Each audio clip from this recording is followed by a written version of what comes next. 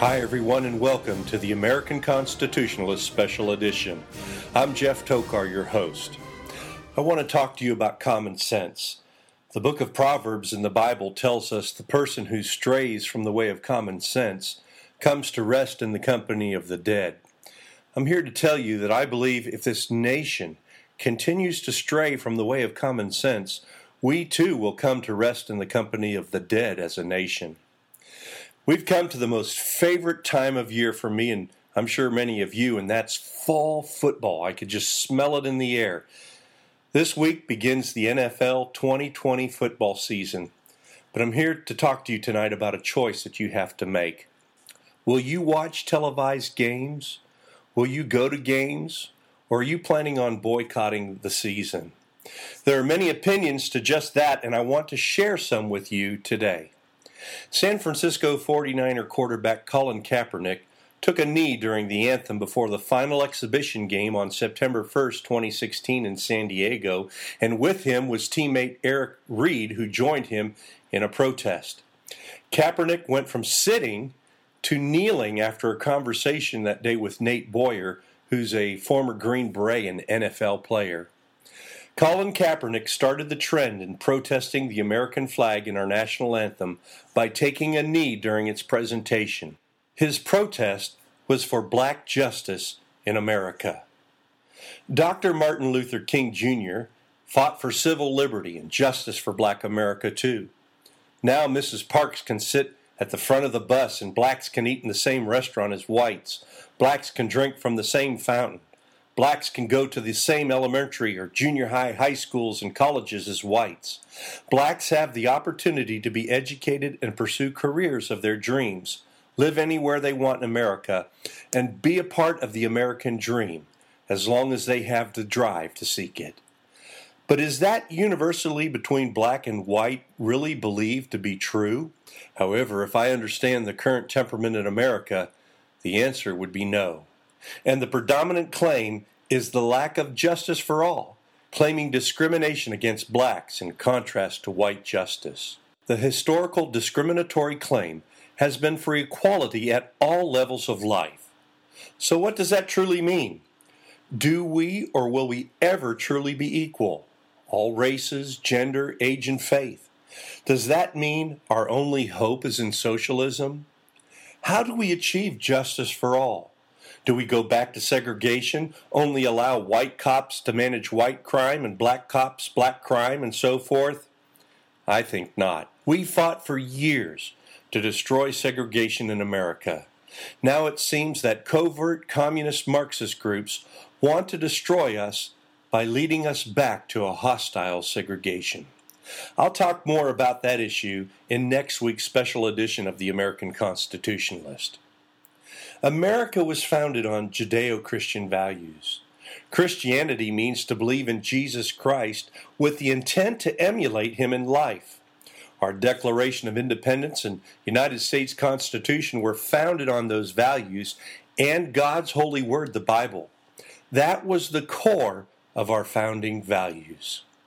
That Judeo-Christian faith is important to America. As I've stated before, your faith is important because faith is the foundation of your beliefs. Your beliefs establish your values, and your values are manifested in your character and actions. That goes for individuals and nations as well. But progressing without those Judeo-Christian values has led us to the current state of unrest. I contend that many don't even know the core of their unrest. There's no respect or fear for the holiness of God and His Word in America. Therefore, there's no respect for the freedom God has blessed us with in this by abiding by the original intent of the Constitution. There's no respect for law and hence justice. There's no respect for our elected leaders. There's no respect for the sanctity of life. There's no respect for God's plan for marriage. There's no respect for His commandments. And there's no respect for law enforcement officers. I need you to realize that God does not need America, but America needs God. I believe that God divinely destined America to be that city, a light on a hill for Him. But in our success as a country, in our prosperity, and in our freedom, We have turned from God. In truth, our flag or national anthem means diddly squat to God, but it does represent the men and women in the country's great history that died to protect and preserve our liberty and freedom, even the freedom to disrespect it in itself. Here in North Texas on Tuesday, August 12, 2020, soccer players from FC Dallas and Nashville SC football clubs were booed by the fans for kneeling ahead of that night's game. They were kneeling at the flag and the national anthem. A reaction of one defender from Dallas called it absolutely disgusting. I think it was absolutely disgusting, Dallas defender Reggie Cannon said after the match, according to Sky Sports. You've got fans booing you for people taking a stand for what they believe in. He was disgusted with their inappropriate display of booing at his freedom of expression. The only problem was he believed they should support his display of freedom of expression, but he didn't think he had to support the fans' display of their freedom of expression. You see how it feels, Reggie? This is the conundrum that one action creates, an equal and opposite reaction. Reggie, now you can have heartfelt knowledge of the opposite side of the coin and what it feels like to be disrespected for something you champion. For you taking a knee for the anthem and flag.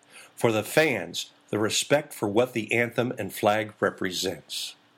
The NBA, NHL, and MLB have felt pushback on the extent they are pushing this very issue. Their numbers on viewership is down. Now, is it due to COVID-19 or a counter-rebellion to forcing an issue on fans? I love sports, and I tune in to watch incredible athletes play the sport they've been gifted from God. I want to watch sports, not political opinion. Yes, players and owners have a right to opinion. I just don't believe it should be done in this matter in the sports forum. I want to share some emails I've received regarding fan participation in the upcoming NFL season and a letter I want to read to you of one man's perspective that I believe gives a different insight contrasting that of professional football players. This all in anticipation of the NFL opening weekend of football. An email response to the letter I'm about to read came from Sharon and Andy, who said, "We're not big sports fans anyway. But all this social justice controversy has really gotten out of hand. When money is more important to organizations and players than patriotism and national respect, sports don't deserve my time. I'm not giving the powers that be the ratings by tuning in. You can make your own decision." Here's the letter I've been referencing from John. It's an open letter to the NFL players, and he says there's a boycott coming. In his letter, he's referring to high school graduates from 2011, but you can see he intends it for all NFL players and even athletes in other sports.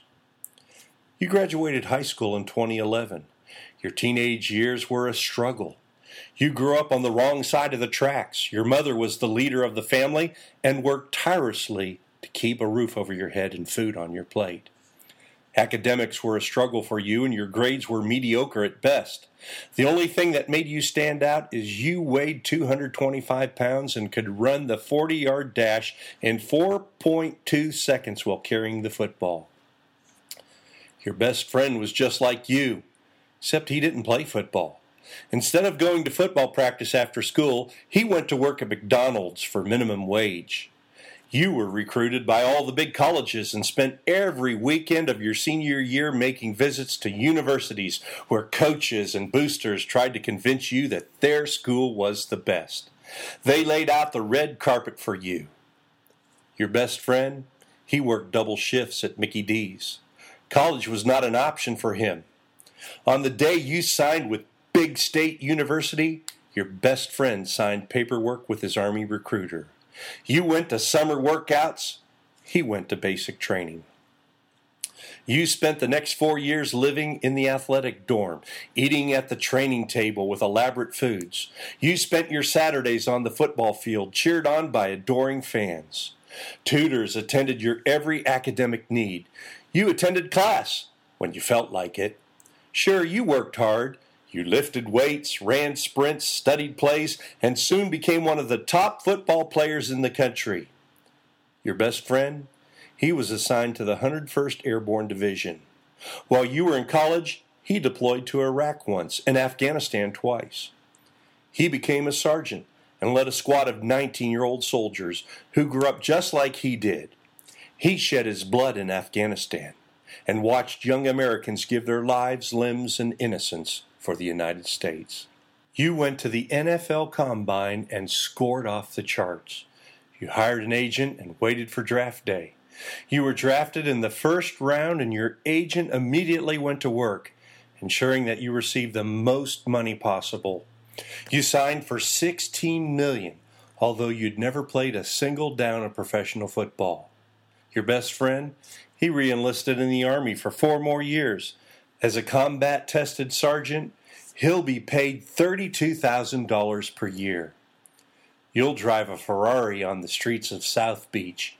He'll ride in the back of a Black Hawk helicopter with 10 other combat-loaded soldiers. You will sleep at the Ritz.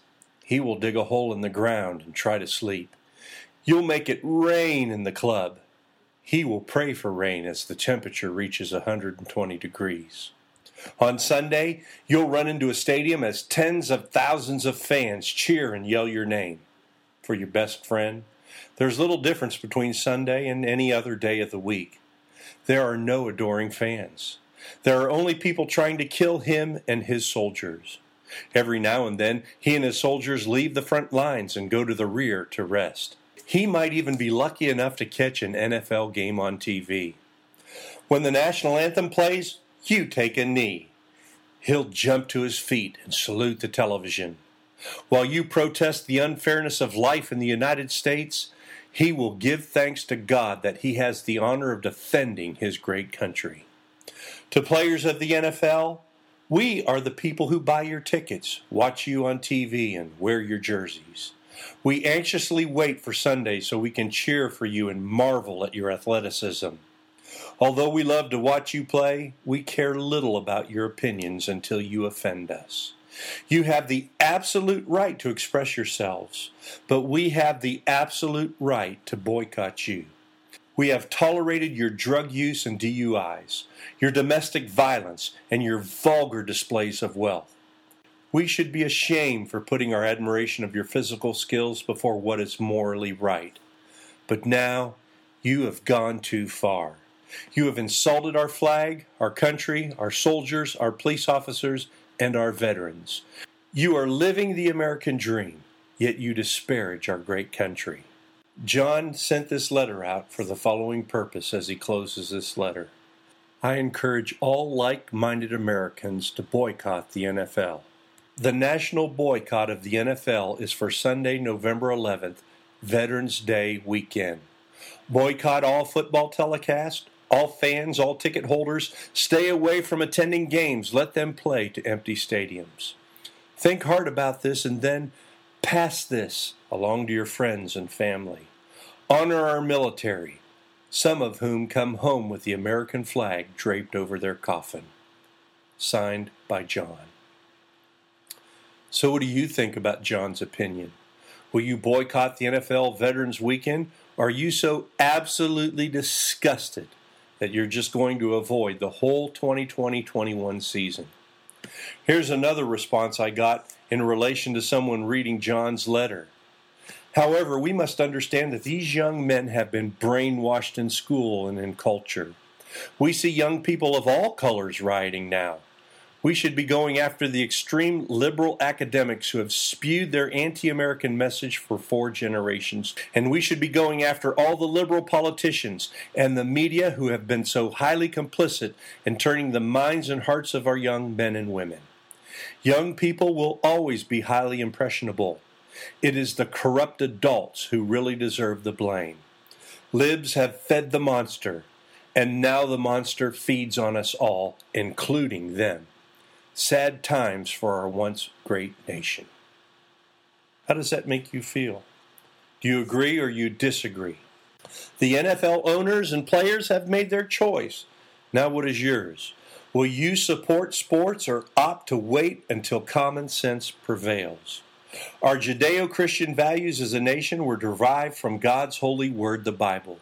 Our founding fathers and framers of our Constitution never said you had to believe in God or read His Word, but they knew it was only through God that America can be free and blessed. We are all His children, all races, all colors, all men and women alike. But Satan is hard at work to destroy God and His Word, and to do so, he must destroy America. I believe he's using this divide to assist in that destruction. I feel sorry for those who really don't understand this truth. I know in reality that we're just talking about sports, and to God that too is insignificant. But the significance of the division it is breeding in America is one step closer to destroying the freedom and blessing God has given this great country. I believe Satan is laughing at the violence, racial division, and destruction of America is bringing upon herself. We are all God's children. I'm going to elaborate more on this in the next special edition next week of the American Constitutionalist. I have one final question for you. Can we remain as one nation under God, indivisible with liberty, justice, and freedom for all? My suggestion to professional football players and athletes of other sports is this. When you take a knee, just fall on the other knee too, and give praise to God Almighty, who through the dedicated sacrificial patriots of this great country made the ultimate sacrifice so that you could do so. Please, will you join me and share this special edition with your family, friends, and other American patriots? This is Jeff Tokar, your host, reminding you that here at the American Constitutionalist, we still believe in God, America, and freedom.